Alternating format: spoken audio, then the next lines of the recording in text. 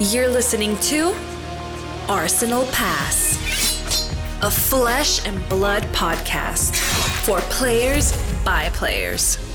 And all about strategy, leveling up, and the latest news in the world of Wraith. Welcome to Arsenal Pass. What's up, champ?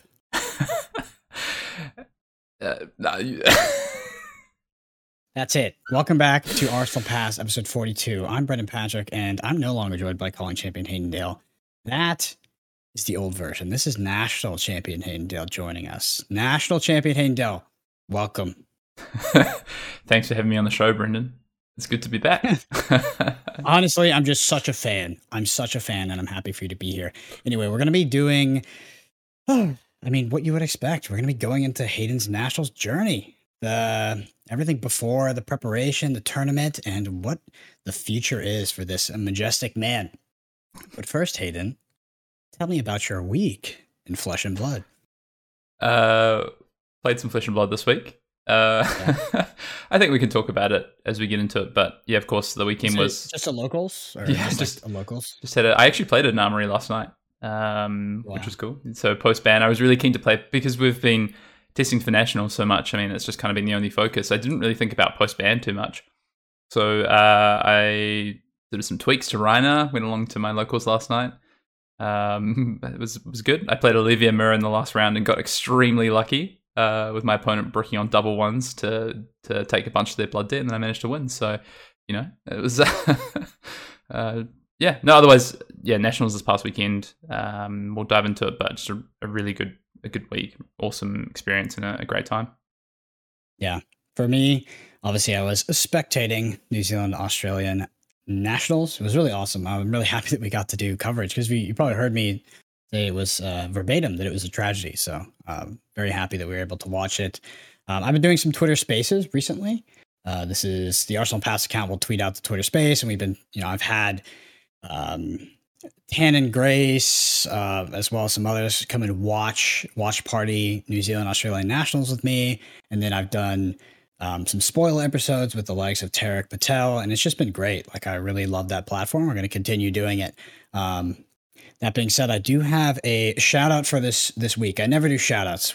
That was our rule of Arsenal Pass. We're doing some today. Don't worry. We're doing some today. But I'm straight up breaking the rules because I watched a video from the Tall Timmy, and it was the funniest Flesh and Blood video I've ever seen. So he's on a call with Hayden Dale, and oh my God, I was laughing out loud. So go check that out. It was freaking hilarious.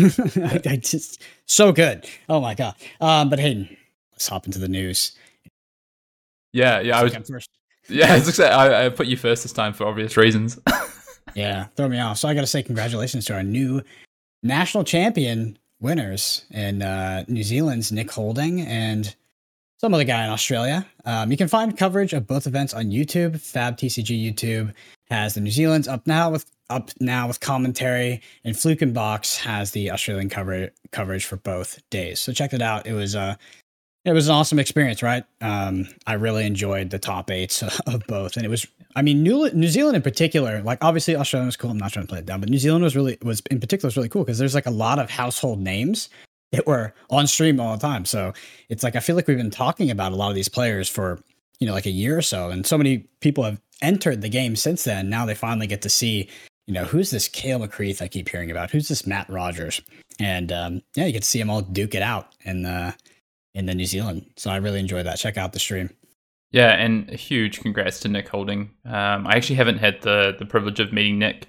I don't think our paths have crossed at the Auckland calling I went to last year, but I've heard a lot about him. I've seen him play. We saw Nick playing on the Blitzathon stream, playing Wizard after he won a PTI, I think, maybe at a Blitz event, or he won the Blitz side event at the Nationals a year earlier, I think. The Drakai of Ether? Yeah. I couldn't remember if it was Nick Holding or Nick Adson. No, he's a Katsu player, the other Nick. Nick Holding he's the one that James White dubbed the first Drakai of Ether, and now he's donned the Prism, but yeah, just an awesome result for Nick. So great to see him, just continuing to build on his early success and take out New Zealand Nationals in a really cool final as well. So credit to both him and Matt. And yeah, like you say, having the commentary as well for the New Zealand Coverage was fantastic, and just a big shout out to Fluke and Box as well.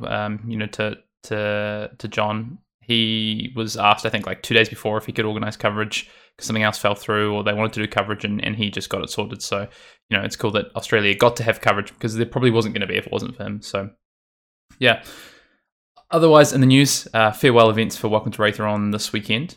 I know I'm going to a few. Brendan, are you playing any this weekend? Yeah, I'm going to one over here at Reaper Game Store with Bill. Nice. So, should be fun. You'll be drafting Yellow Belly? Setting up on... honestly, I think that nobody else really knows about that archetype, so I might be able to get away with it. But I've been setting up on my Welcome to Wraith drafting videos by Mr. Hayden Dale, and I feel prepared. Good to hear. Well, yeah, I'm off to a few as well. As Brendan says, if you do want to check out some of those videos, I did load some videos up onto the Arsenal Pass YouTube talking about the draft format for Welcome to Wraith and all the different heroes and the archetypes that you can draft into. So yeah, be sure to check it out if it's something you're interested in. I'm excited to go, and I'm actually doing a Welcome to Wraith draft tonight as well. So there's a store near me that's running a Welcome to Wraith draft, and then heading along to the farewell events this weekend. Spoiler season's in full swing, right? It's been a hectic week already. What are we, 3 days in by the time we record this, and we've had a lot of spoilers already. We've seen generics, we've seen class cards in particular for Brute, Warrior. We saw a 2-cost arrow already. I think we're going to talk about a couple of spoilers further down. But yeah, up on fabtcg.com, there is the full spoiler gallery, and as well as the release schedule for who's releasing what. I think that usually gets updated 2 days before people release, and you can see what's been done so far. So yeah, some really cool cards. And I mean, personally for me, like the first few days, I was like, oh, some of these cards are cool from an art perspective. But the last few days, the art on some of these cards has just been like phenomenal. I feel like every set just steps up. So card gallery, high quality images, you can go look at those. Started to get my head around all the items, So many items. There's just so many, and it's like items have historically, they've been tough to run in these metas, but it's like with what we expect to be a shift in the meta, right? A shift away from kind of plunder run, hyper aggressive. I wonder if they'll be more playable, or if the power level on these is just so high, or it's in combination with another card we haven't seen yet, that this will be very popular to have a lot of items in your deck. Yep, we'll have to talk about those soon.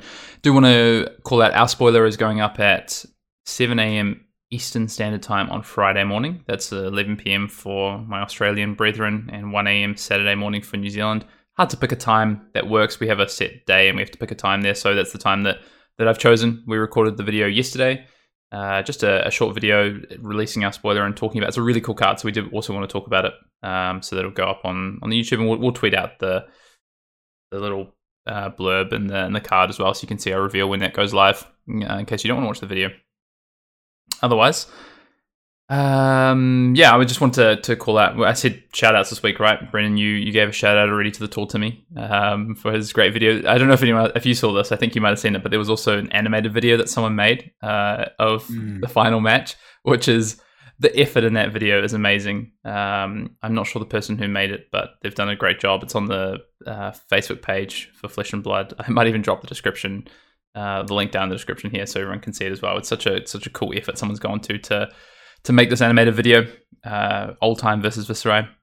But also just wanted to shout out to Flake. I joined Flake on his podcast yesterday. We talked about his spoiler card, which is an item as well, Brendan. A pretty cool item actually as well. That's recursive kind of style. I've forgotten, I think it's called Amulet of Oblation. I can't remember the name of it, but it puts an attack action on the bottom of your deck instead of putting it to the graveyard, which is quite cool at instant speed. And then also I spoke with Taylor and Isaac yesterday on the Attack Action podcast, two very good friends of ours who do a great job. Just wanted to shout out those guys as well. We had a cool discussion, a little bit about Nationals, a little bit about spoilers as well, which was great to do. Are you doing the post-Nationals victory tour onto everybody's podcast? I'm just chatting to our friends and to people in our community, and we talk a little bit about Nationals. We talk a bit about spoilers. Me and Flake talked a lot about the banning and restricted announcements from 2 weeks ago, and just kind of the retrospect after Australia and New Zealand Nationals, which was a cool conversation to have. Talking about a lot of things. Yeah, sure. If you guys want to book Hayden, you can email me at arsenalpassfab@gmail.com. We do have a $50 cover fee, and there is an additional $30 for each hour. But hit me up. He is available, and I'm your man. So I would say check out Hayden's deck guide, his Nationals winning deck Viserai guide. on the Arsenal Pass YouTube channel. That video is absolutely blown up. There's tons of love in the comments, and I think for an appropriate reason. The man did it, and the deck is really cool. It was my favorite deck post Orlando, and I think that Hayden does a great breakdown of showing you kind of how to play that deck and how it functions. Finally, Patreon shout out. Thank you all so much for supporting us on Patreon. We're actually over 400 patrons now, which is funny because we did make the changes to our content, and it's an interesting correlation, but obviously Hayden did win nationals. So that's awesome. But if you're interested in the Arsenal Pass Patreon, we do have extra content there, including deck guides, extra pods, deep dive videos, and access to our community Discord. So check it out if you want to get in touch with us or support us in any additional way. It means the world to us. Definitely. Yeah. Spoilers. Yeah, let's talk about we've got to talk about some previews, some of the preview season. There's some really cool cards. I just pulled up the preview gallery so far, and there's just a couple of cards that I wouldn't mind discussing. Anything you want to start with, Brendan? So I'm going to start with Kraken's Aether Vein. Yeah, because you tweeted about this and you lost your mind. So have you had time to calm down and maybe think that this card is... What do you actually think about this weapon? Let's read it first. So, what does it do? For sure. So it's a wizard weapon, staff, two-hander. It's that majestic. And it says, once per turn instant, 3 resources, deal 1 arcane damage to target opposing hero, draw a card for each arcane damage dealt this way. So Hayden, you mentioned you're a bit underwhelmed. Well, I'll tell you that this is the most broken card ever printed. I mean, this is Duskblade times 10.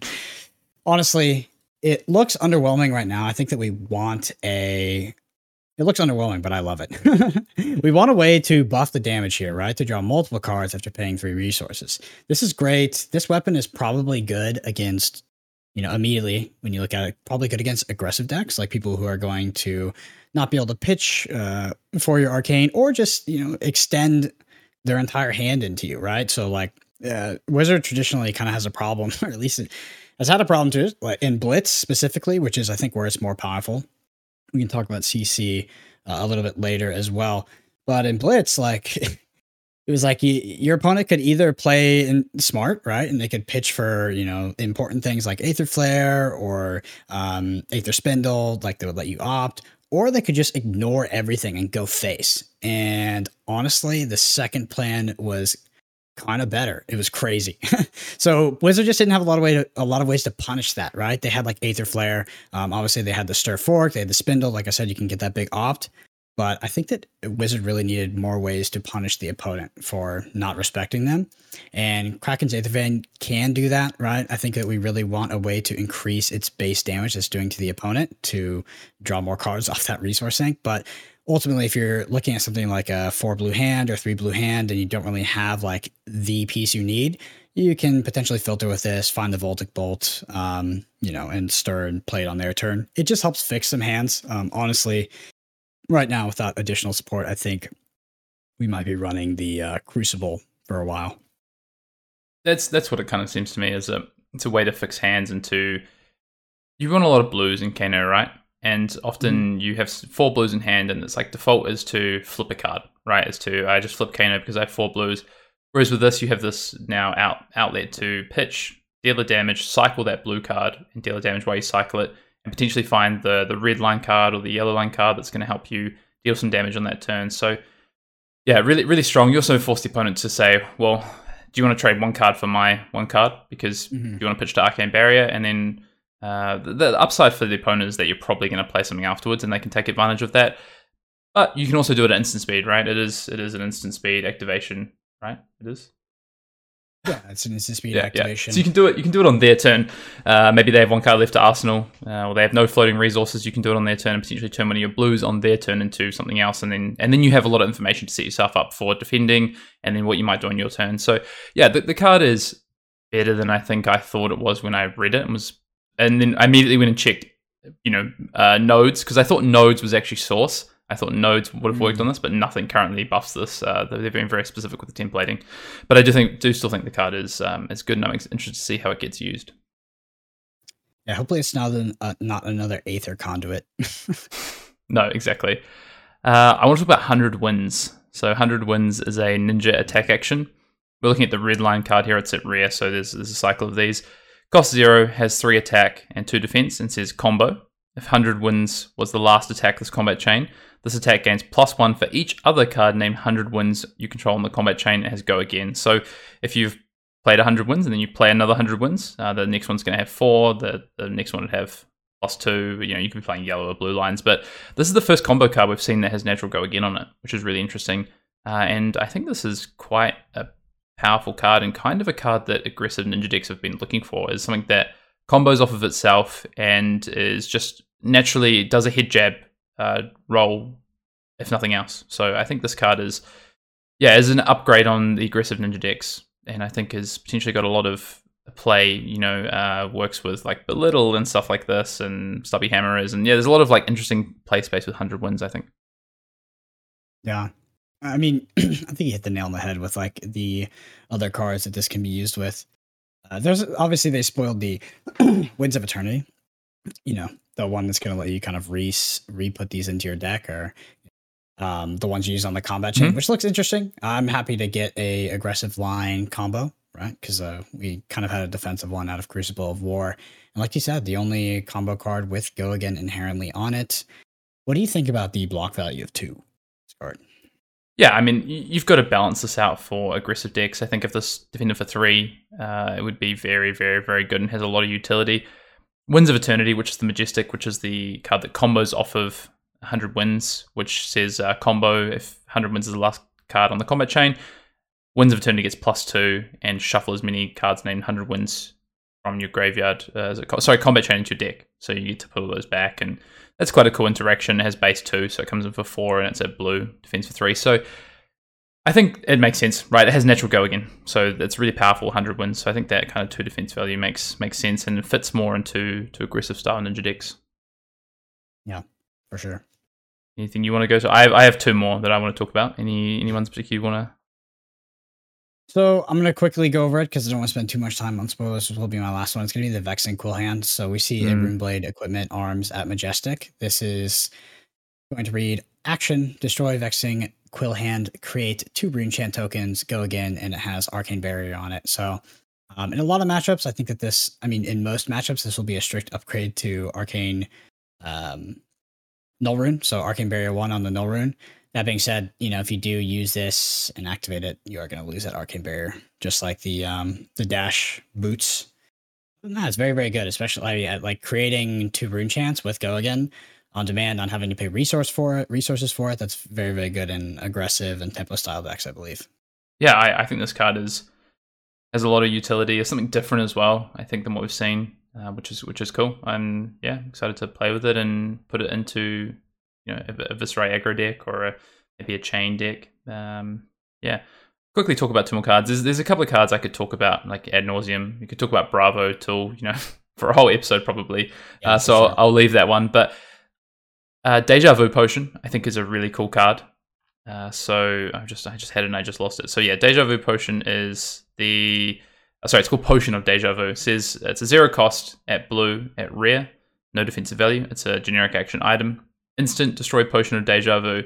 Put all cards from your pitch zone on top of your deck in any order. And it says in brackets, opponents don't get to see the order of the cards, which is quite cool as well. So a real Kano card here, I think, in terms of, being able to pitch some of your red or yellow cards that maybe you could even do something as simple as pitch your yellow or your red Voltic Bolt to your staff.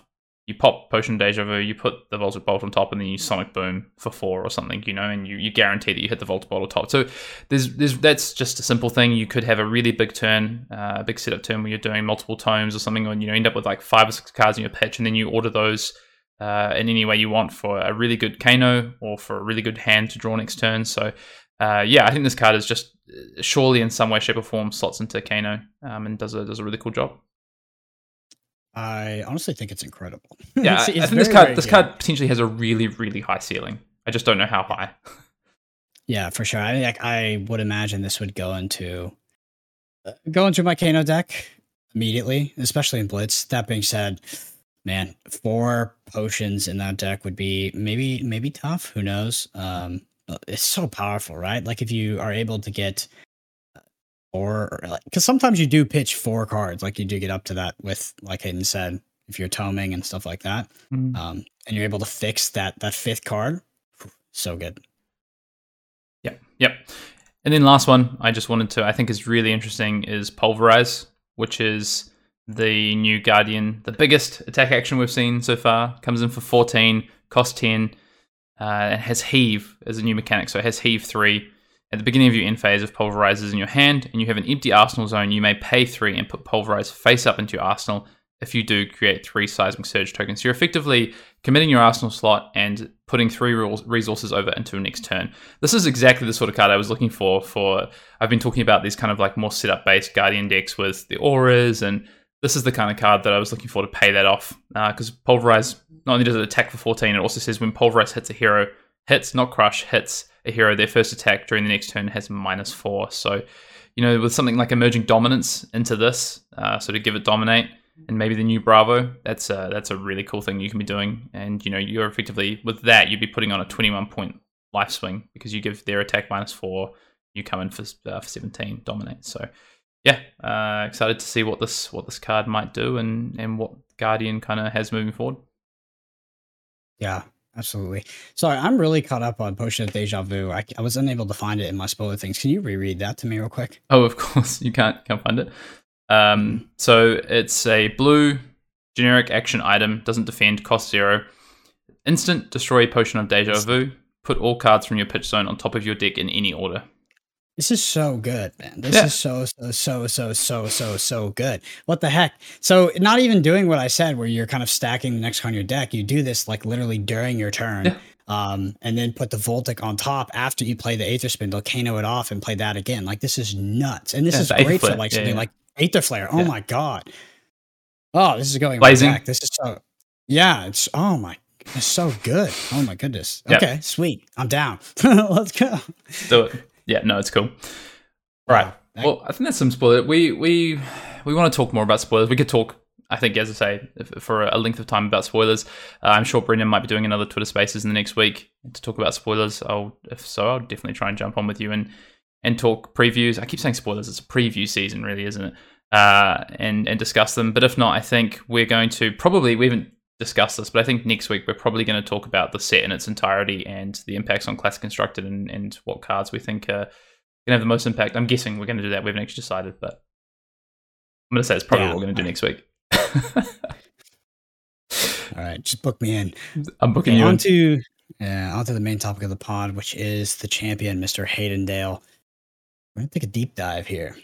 So, Hayden, tell me about the changes you made to your testing team, time schedule, and overall methods prior to this year / this tournament, because it's different, right?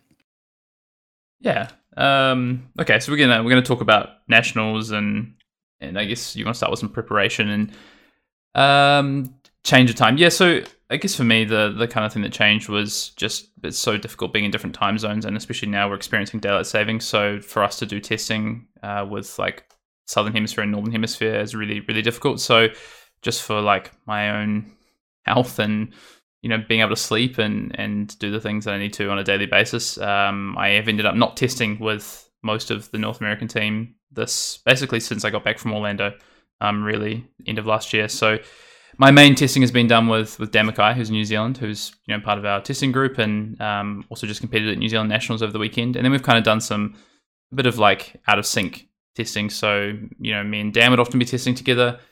He's who I've tested the most with. But then we're in discussions all the time in like our Discord group with the testing group about, hey, like this is what we're finding in our testing. We're documenting our notes. This is like the matchups we've been testing. Hey, can anyone test this matchup? And then, the North American guys jump on for their day to start, and they'll get in their morning testing and carry on from where we were in test matchups. And so that's kind of what it's looked like. And it's just been, it sucks to not, to have the interaction, but honestly, for like just actually making it work, it's been so much better and been a good change. Yeah. So you switched over to testing with mostly just Damakai. You had sort of this asynchronous schedule with the US players as well. I just want to go into, just kind of expand on that a little bit, right? Because before this year, your testing schedule was very erratic, right? You didn't have a set group, and you weren't really doing it that much. But I'm just going to go ahead and call this out because I remember when this started, right? You made a cognizant choice to get more serious about it, right? So you started doing it every single day, maintaining like data integrity and focusing on, trying to achieve something in every session. I think that was huge, right? Like obviously, like you said, your time schedule was funky. You were staying up late, waking up early. And like, I genuinely think that you were able to become champion because like you really put in the work this time, right? Like the first time around and the calling that was skill, right? That was just raw skill, maybe a little bit of luck. This time, I think it was hard work plus luck, and skill was probably the least relevant factor. And I'm just really proud, right? Because I remember when you talked to me about starting that whole process and then watching you go through it, maintain it, work hard, and then ultimately achieve what we could probably consider to be like the final goal of 2021, even though it happened in 2022. Like, I think that's awesome, right?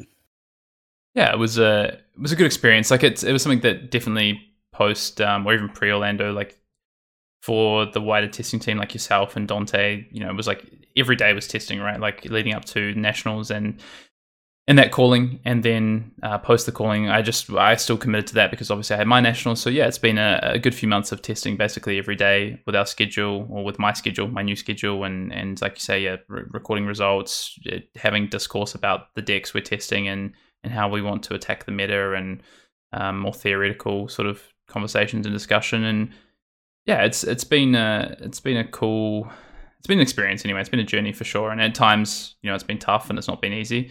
But I do think like preparation, like if someone said like what was the one thing that kind of helped you to win nationals this past weekend, like it's definitely preparation. Like I just felt so prepared for this event, which was a great place to be in. Mm-hmm. So what was your process to find the deck that you eventually played at nationals? Yeah, I don't know if it was like a set process. I think Orlando really influenced it. So we had like a really good idea of the meta after Orlando. There was a couple more weeks of nationals in that kind of grouping after that, where the meta didn't really change too much. A lot of Briar. We saw Oldtime start to rise to the surface a bit just due to its strength against Briar. We saw Chains, and we started to see more Lexies. So I think we had like a really good idea of what the format was doing post Orlando and post that kind of November group of nationals. And then so we kind of had December and January to work out what we were going to play, me and Dan, that is, for our nationals in Australia and New Zealand respectively, and decide what the list was going to look like, the game plan, the matchup plans, things like that. So that's kind of where that started. So initially, kind of like the few weeks after Orlando was like throwing decks at the wall. Okay, like how do we beat Briar is like the number one. If we can't beat Briar, I don't think we want to play the deck, because even if people find decks to beat Briar, people are still going to play Briar. Like it's just really powerful. And then it was like, okay, like Channel Mount Heroic now becomes like the more prevalent version because people think it has a better game against Oldtime. So we're testing things there where, for me, I was really keen to, like, I wanted to play Viserai. I had the deck with me in Orlando. I just didn't feel like I had quite the right game plans against the Guardians and didn't play it. Ended up playing Briar, but knew that I did, if I could, I would still want to play Viserai if I could. And seeing Matt Rogers top 8 the event with a more like sort of combo focused version, I think gave us somewhere to start from as well, to sort of come from that sort of endpoint and then maybe from where I was with a more tempo-based version and find something maybe in between or more similar to Matt's or whatever it might be. But that's kind of where I know Dan really started. He was really keen on the deck, so he played Viserai a lot more than me initially, whereas I was testing out more things, playing a lot of Chain, trying to get that to work. Didn't think it was consistent enough, so kind of left that after a few weeks. Oldtime wasn't really my style, so didn't even really touch that, to be honest. Didn't feel like I wanted to play it. We tried to tweak Briar. We played a bit more Channel Mount Heroic sort of Briar decks, and we tried to play some more, I guess, lightning builds that maybe could beat Oldtime or have a better matchup against Oldtime. And then eventually, sort of probably around Christmas time, after we'd done a lot of testing, we were really starting to lean heavily towards, like, we thought Viserai was the right option. It gave us the best matchup spread. We thought we had the best opportunity to tweak the matchup plans to be really confident across the board and have a deck that was really, although it wasn't 100% consistent, was more consistent than decks like Chain or Mount Heroic Briar, but also had really good matchups into things like Oldtime. So yeah, around that time we kind of lock it in, and then the last sort of like 3 to 4 weeks is just like tuning the last few slots in the deck, maybe the last 6 or 7 cards in the list, and just planning the matchups, learning the matchups, coming up with plans to beat Chain, which we thought was like not a great matchup. We came up with a plan for that, and just getting reps and just learning the matchup so that on the day hitting internationals, it's kind of second nature when you head into these matchups. You just play it like a testing game. Ideally. Yeah. So I was going to ask you what other decks were you kind of in between, but it sounds like it was Chain and Briar. Is that correct? Yeah, I think early on for me it was Chain. Felt like I had a list that I liked, but just didn't feel quite consistent enough. And then Briar was kind of the backup option, I think, up until about around sort of New Year's time. And then it was for me, I'm playing Viserai. I'm happy to lock it in, and I'm going to lock it in. Yeah. Throughout this kind of like rigorous schedule you're doing, like the daily stuff, did you ever consider kind of stopping, like just quitting, just be like, it's not worth it, right? Or was it just smooth sailing the whole time? Nah, definitely not. 100%. There was days where I was like, I'm just like, I felt like I was hitting brick walls with the testing, where a deck we thought had a good matchup, and then we retweaked some things and the matchup felt terrible, or we started playing, we got someone else to play it who had a better idea of how to play the matchup, and it just wasn't what we expected. There was definitely that, and times where I was like, what's the point? I'll just play what I think is the best deck and just do away with most of the testing and just get a few more games in and just do it that way. But I think just Dan was big credit to Dan. Like Dan was like committed. Like every night he was on at his time, and it's quite late for him, and he was always committed to it. And I think that kept me committed to trying to find the best sort of outcome for us and find the deck that we could tune and play. And just honestly, like I was enjoying most of it. It was just at times it kind of sucked and was like, I feel like we haven't found something that breaks the format. We haven't found something that has amazing matchups across the board. But in reality, that's not actually going to happen. We're not in a chain meta anymore. So yeah, there was definitely times of like, should we drop this? But no, it was overall, I think, pretty good. There's just a few days where it was kind of frustrating. Some of the progressive feedback I was getting throughout that testing process was hilarious, right? We would, like you said, we would find a deck that we thought had a really good matchup, and then like a week later be like, yeah, it's actually favored for the other player or for the other deck. And like it constantly was like this cyclical thing where you're trying to find the deck to play, and it's just swapping between things. And it was like, damn, I just don't know what it is. And it's like every other week there'd be like the new deck that was like the deck, and it was just so much better than everything else, and it would kind of get put back in its place. But yeah, Viserai, I'm happy that you ended up on Viserai. That deck I felt like a super solid, and we'll dive into a little bit more like what the problems were with that deck and what strengths are as well. The last question I have for you regarding preparation is that if you could just change anything about that preparation period for the tournament, what would it be? Like, what did you do wrong, or what was maybe not optimal? I think maybe trusted our guts a bit more. We had this gut feeling that we thought Viserai was probably just the best deck, but I was determined that after playing a few games, I didn't think it was that consistent. So rather than focus on maybe how we could make that better and more consistent and come up with more consistent game plans, I started to think about other decks, and I think I wasted my time on a few things. So probably just that, to be honest, just follow gut feelings a little bit more. I wish I was locked in, or at least committed to testing the hero a bit sooner, I think. But I think luckily kind of got bailed out by the fact that I'd played a ton of Viserai previously, and also at the start of the Tales of Aria format, so I had a good idea of where I wanted to take the kind of game plans and stuff. For sure. All right, let's hop into the deck here. So what's your favorite part about Viserai, and what opportunities does that deck provide to its pilot that other decks don't? First of all, it's just super fun to play. It's really challenging. I think there's a lot of lines with this deck, a lot of different turn to turn. The micro decisions, there's so many of them, just because of the fact that you have this combo oriented game plan, but you also have a really strong sort of tempo and proactive game plan as well that you can be following. So trying to decide which plan you play and why you play it, and it can hinge on the cards you draw. It can hinge on what your opponent does, as well as how you've sideboarded and set up the deck. So that's one of the things about the deck. That's actually, I find that really fun, and that's really challenging. But also that also affords you this whole thing of, well, you have so many different ways to attack the format. You have so many different ways to interact with your opponent, and to, okay, my opponent has really, they're really aggressive, and they shut down my ability to trade damage with them. But actually, I have this ability to set up this kind of semi-OTK combo that I can deal them a big chunk of damage with, take the tempo all in one big swing, and then finish the game out from there. Or actually, the combo is just so terrible into this Prism matchup, for instance, and I need to be really aggressive. But thankfully, like I have the right cards available to me, and I have the ability to do that with the deck. So yeah, I think the flexibility is probably the biggest thing that you get out of playing Viserai, especially in the similar list to maybe what we're playing in the current meta. Yeah, I totally agree. I really love how it's able to kind of dynamically adapt to the to the hero that it's facing up against. And as the Viserai player, I feel like you have an essence of control in a lot of those games, not just the combo ones, but even the tempo ones. So yeah, that deck gives, I would say, if I could sum it up, that deck gives its pilot a lot of agency. So, also gives you a lot of opportunities to lose the game, to be honest, to misplay and to put yourself out of the game. But you know what? That's cool. I think it's one of the coolest parts about Flesh and Blood, and I want to play those kinds of decks. So, I mean, like you said, you kind of front run me on this next one, but what do you think is the deck's biggest weakness?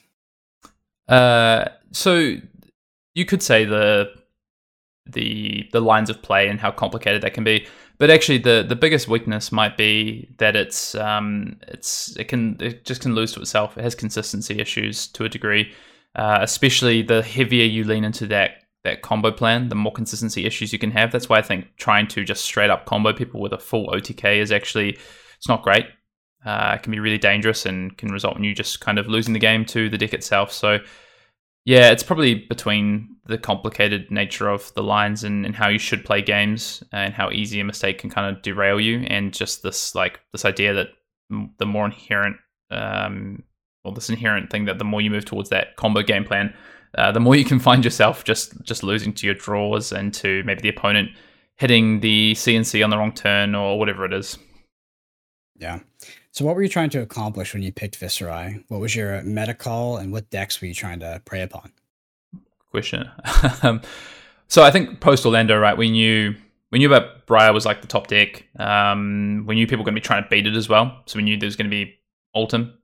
And that was like the two main things, was like, okay, like how do we, what deck has a good matchup into Briar and also into Oldhim?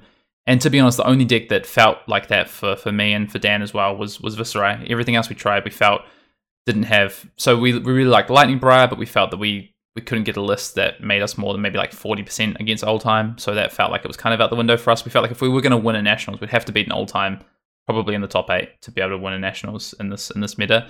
And same with a Briar. We'd probably need to beat a Briar, whether it be Mount Heroic or Lightning. And, actually one thing that was quite funny is I thought like Chain had a good matchup into Briar, but after playing and learning their matchup, we were just smashing the Chain decks with Lightning Briar, like just left, right, and center. It actually just felt ridiculous once we learned the matchup a lot more.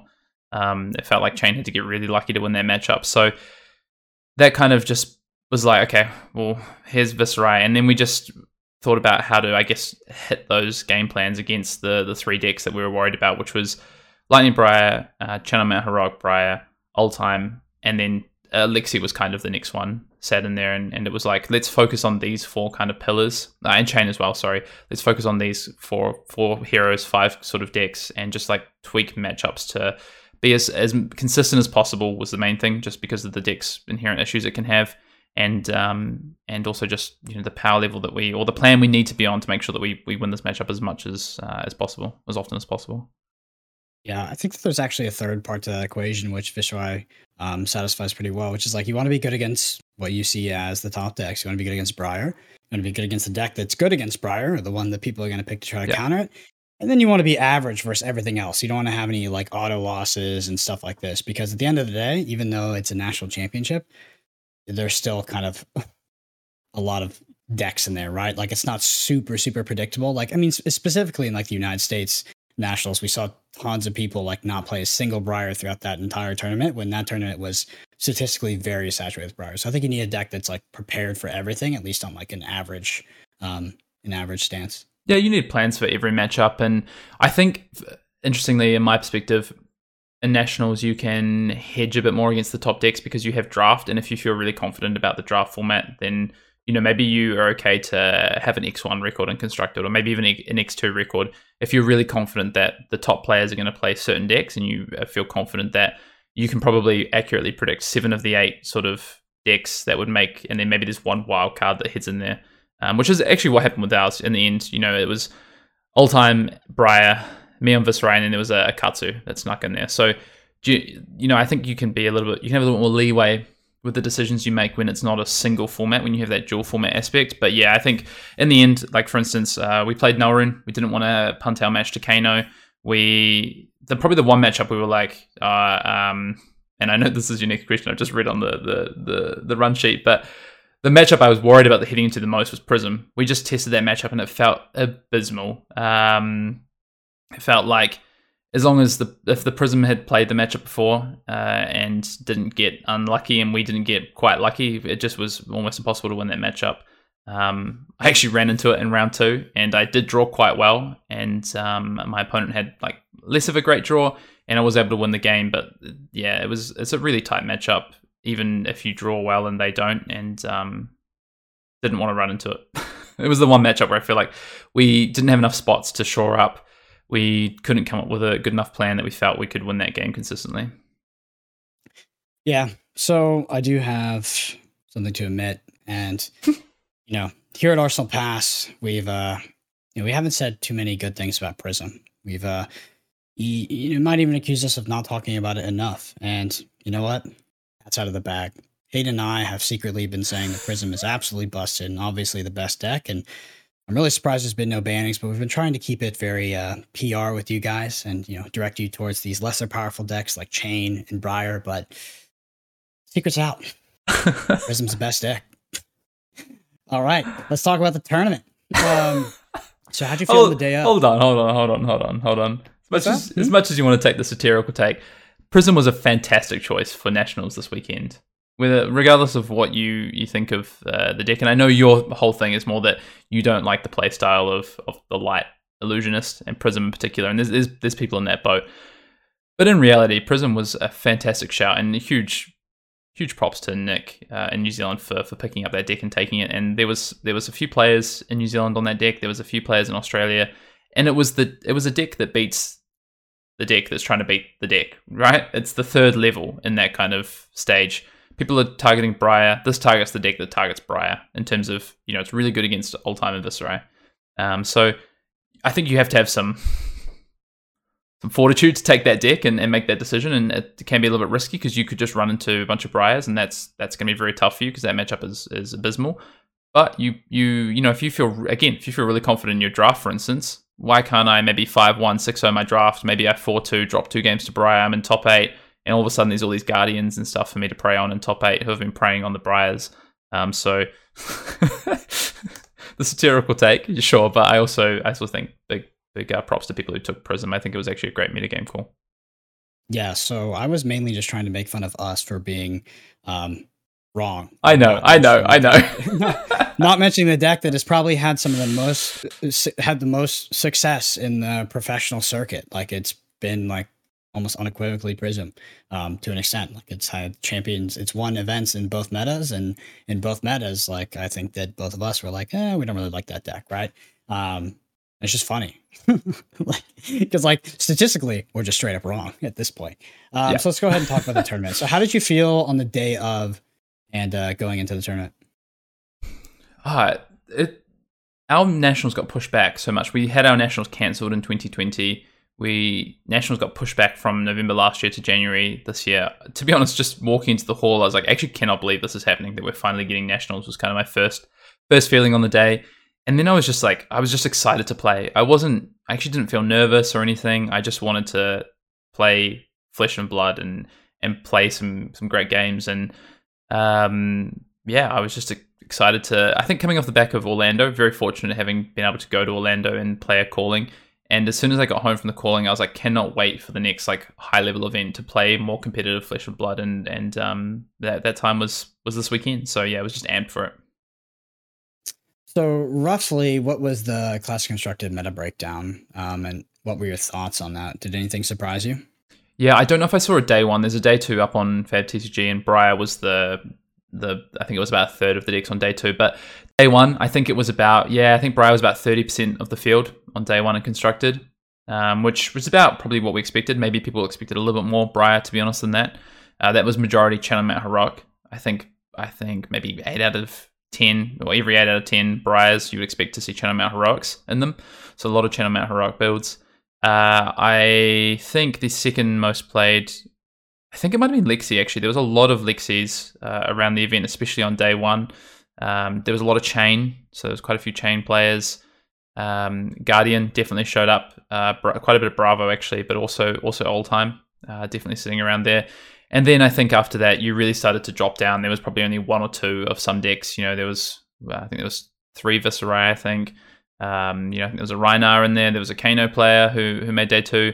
There was a real sort of mix. Prism, there was definitely 1 or 2 Prism. So you started to get a mix after that. But the predominant of the meta was, Runeblades and Guardians, which is what we expected, and then Lexi as well. So I think it kind of conformed to probably what we thought, albeit maybe some of the Briar players, or what we thought might be Briars, was maybe a bit more chain, and maybe even a few more like Bravo.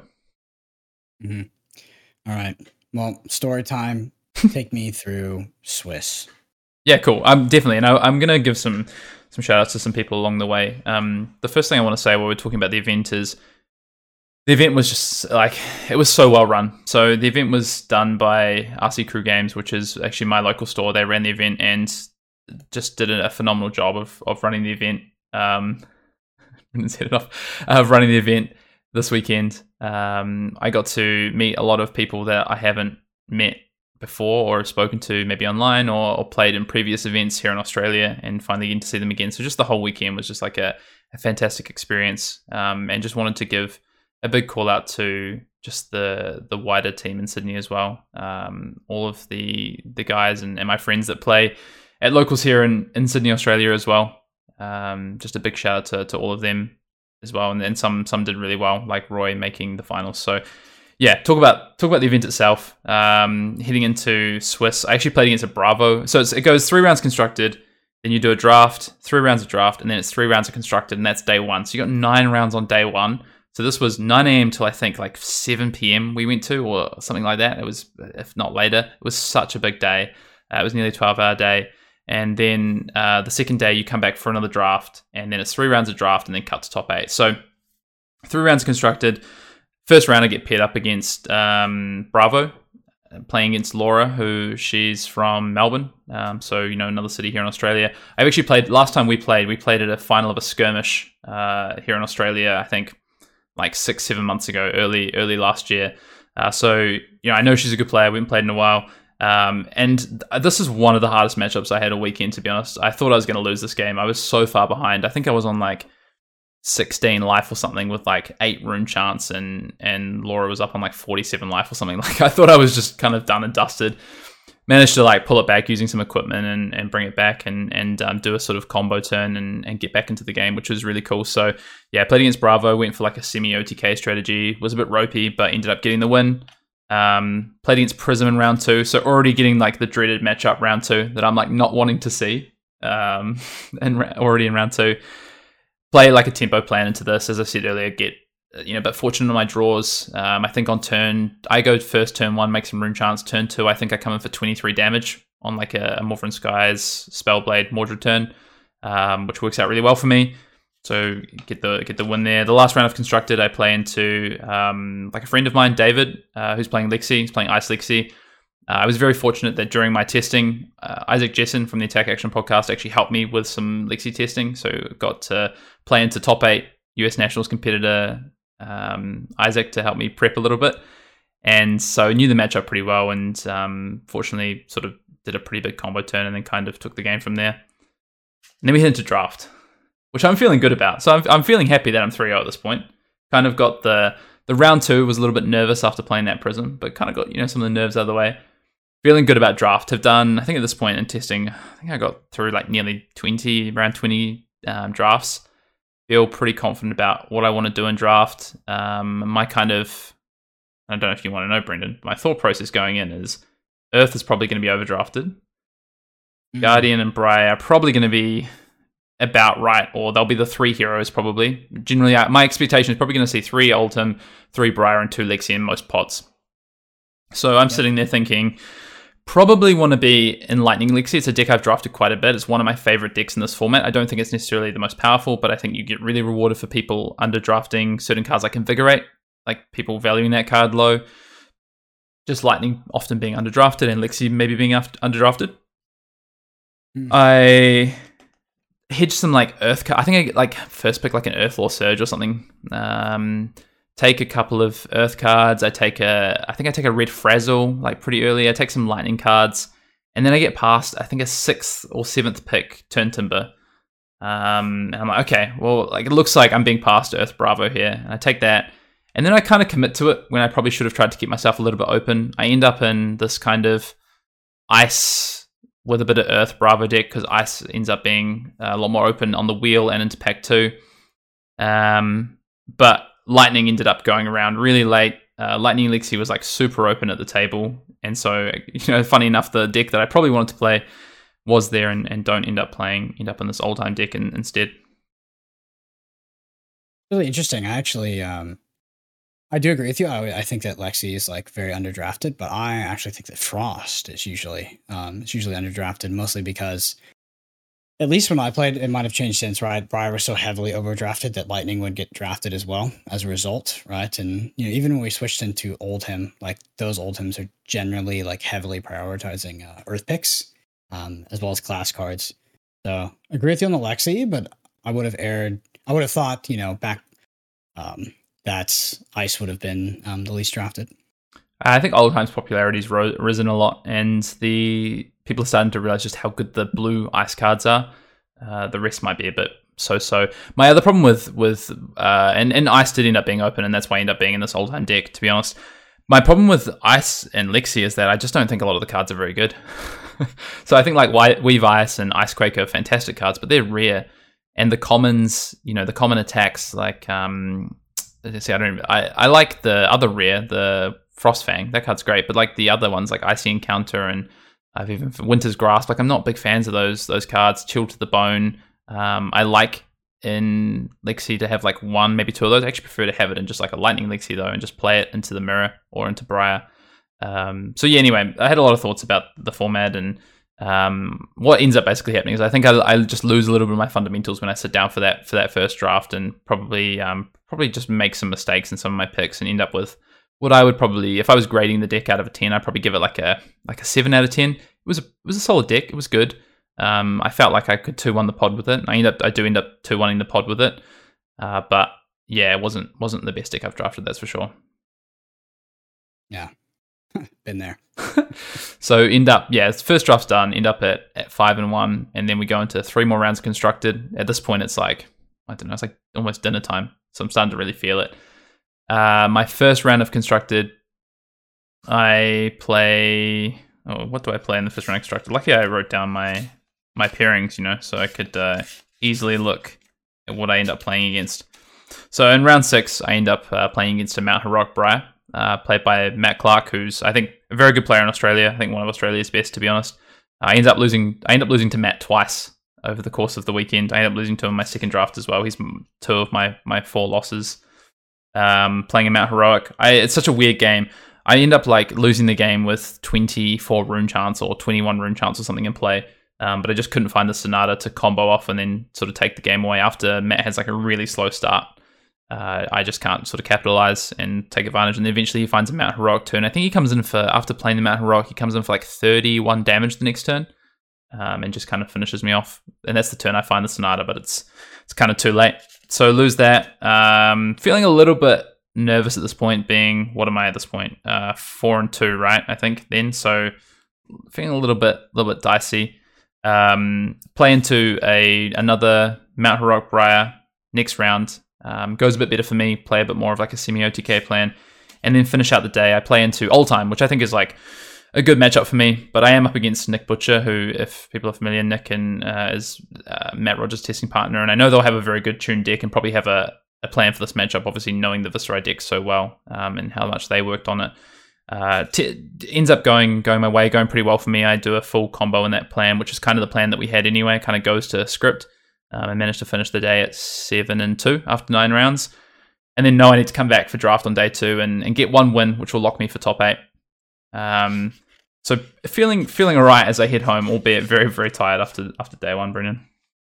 So give me like the 10-20 second breakdown of that second draft on day 2.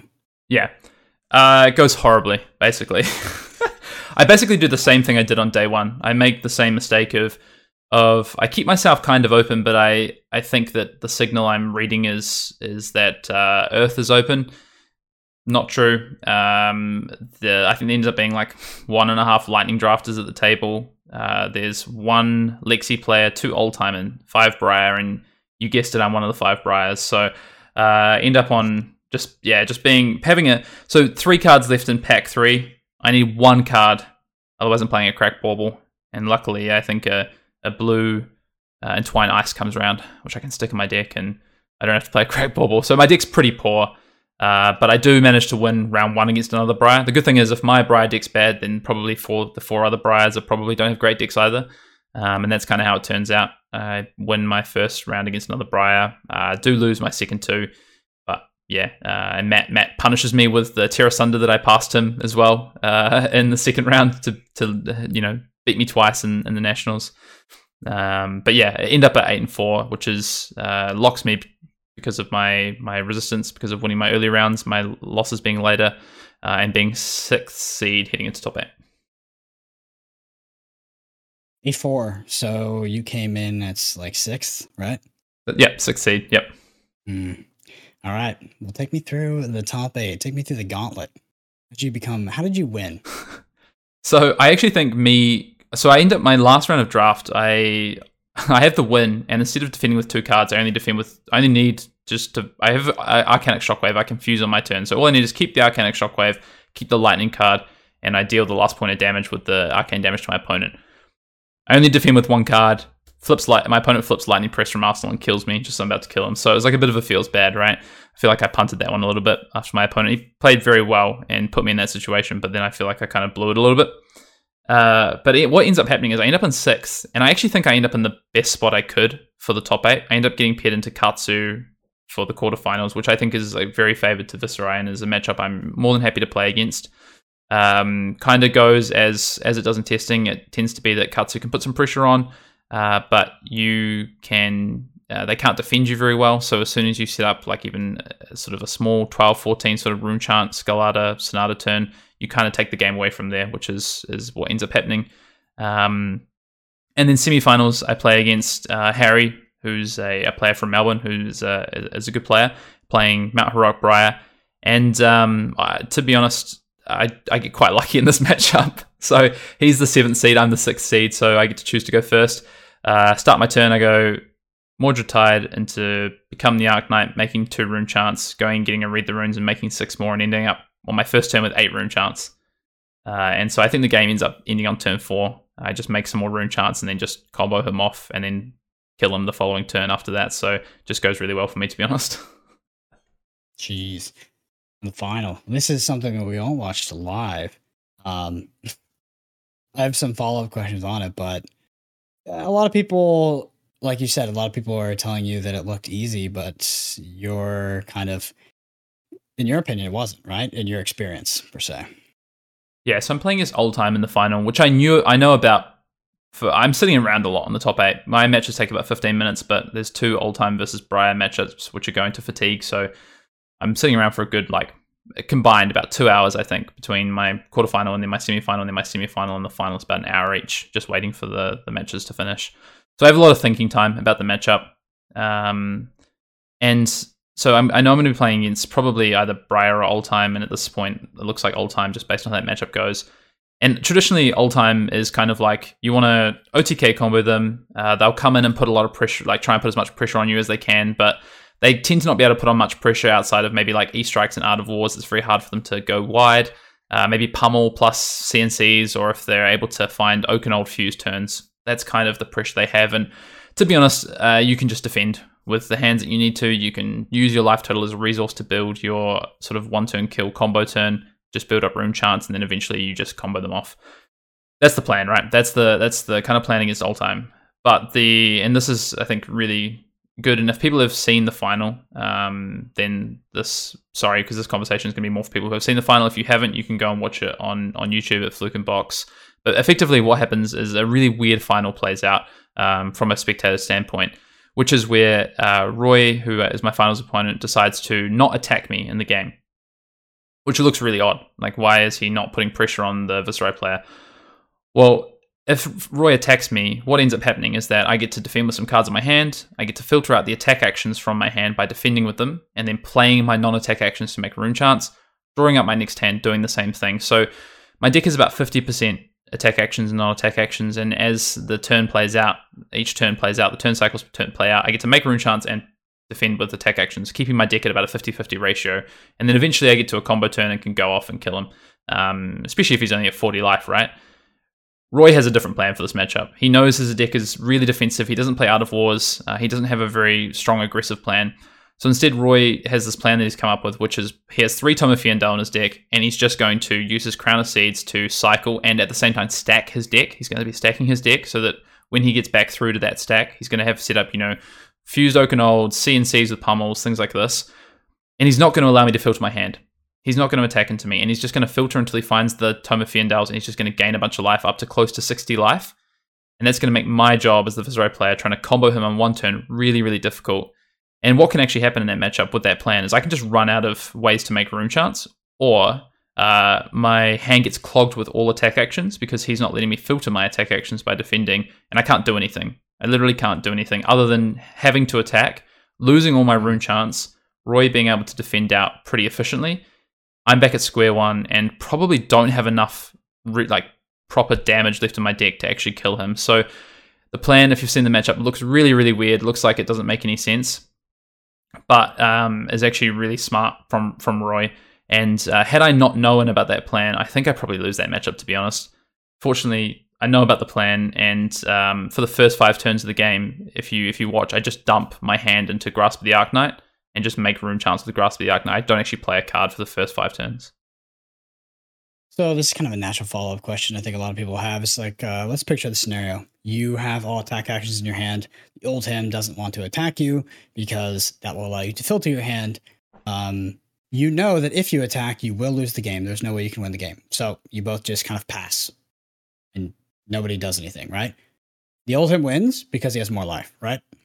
No, so it's an untimed matchup, so players do need to make plays. So because the old-time player is progressing the game, they're ticking up their tunic each turn, they're using Crown of Seeds, they're filtering their hand, they're making actions. If I get to a point where I have all attack actions in my hand and I'm doing nothing other than just passing the turn back, because I can't do anything. I've got too many rune chance to dump into Grasp of the Arknight. The only thing I can choose to do is attack, pop my rune chance, and come in. At some point, very likely, and this is a kind of a bit of a weird area in the rules, but if I'm not progressing the game state, at some point the judge can say, I need to progress the game state.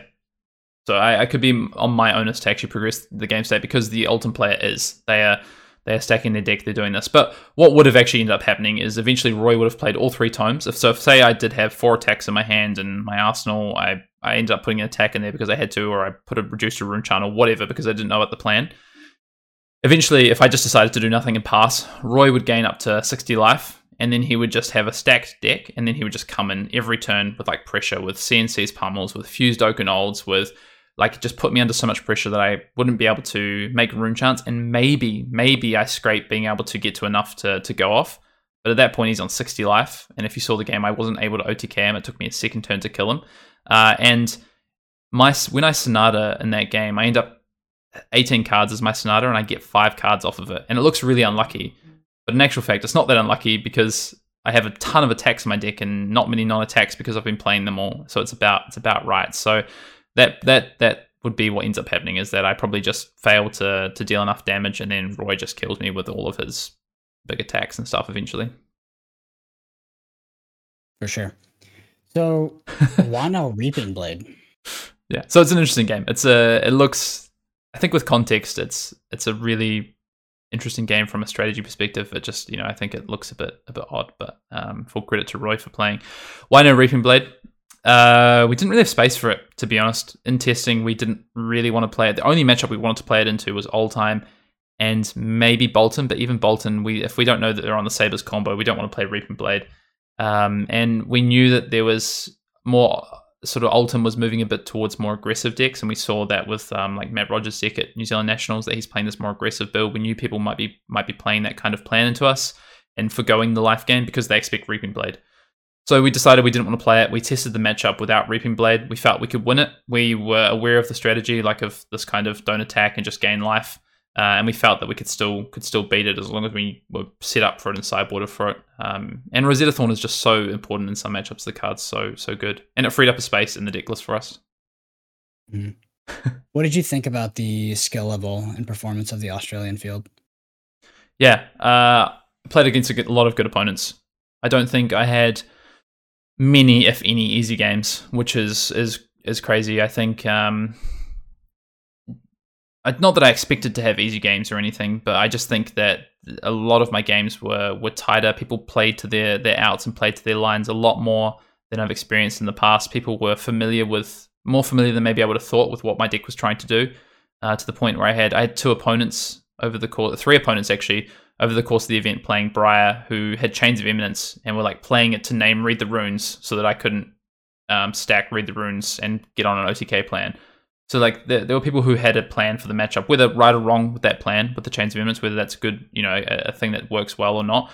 They had plans and they had tested this matchup. So yeah, I mean, and just the performance in Limited, people's procedural gameplay was quite solid. So yeah, definitely no free wins to be had, and you know what? There's some really good players here in Australia, that's for sure.